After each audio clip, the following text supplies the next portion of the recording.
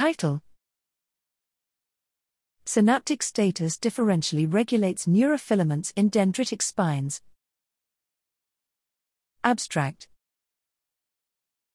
Neurofilaments are one of the main cytoskeletal components in neurons, and they can be found in the form of oligomers at pre- and postsynapses.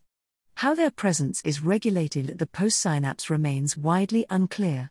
Here we systematically quantified by immunolabeling the occurrence of the neurofilament isoform triplet neurofilament light, NFL, medium, NFM, and heavy, NFH, at the postsynapse with STED nanoscopy together with markers of synaptic strength and activity.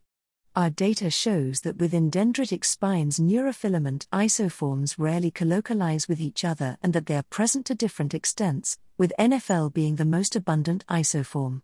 The amount of the three isoforms correlates with markers of postsynaptic strength and presynaptic activity to varying degrees, while NFL shows moderate correlation to both synaptic traits suggesting its involvement in synaptic response. NFM and NFH were only correlated on a low level.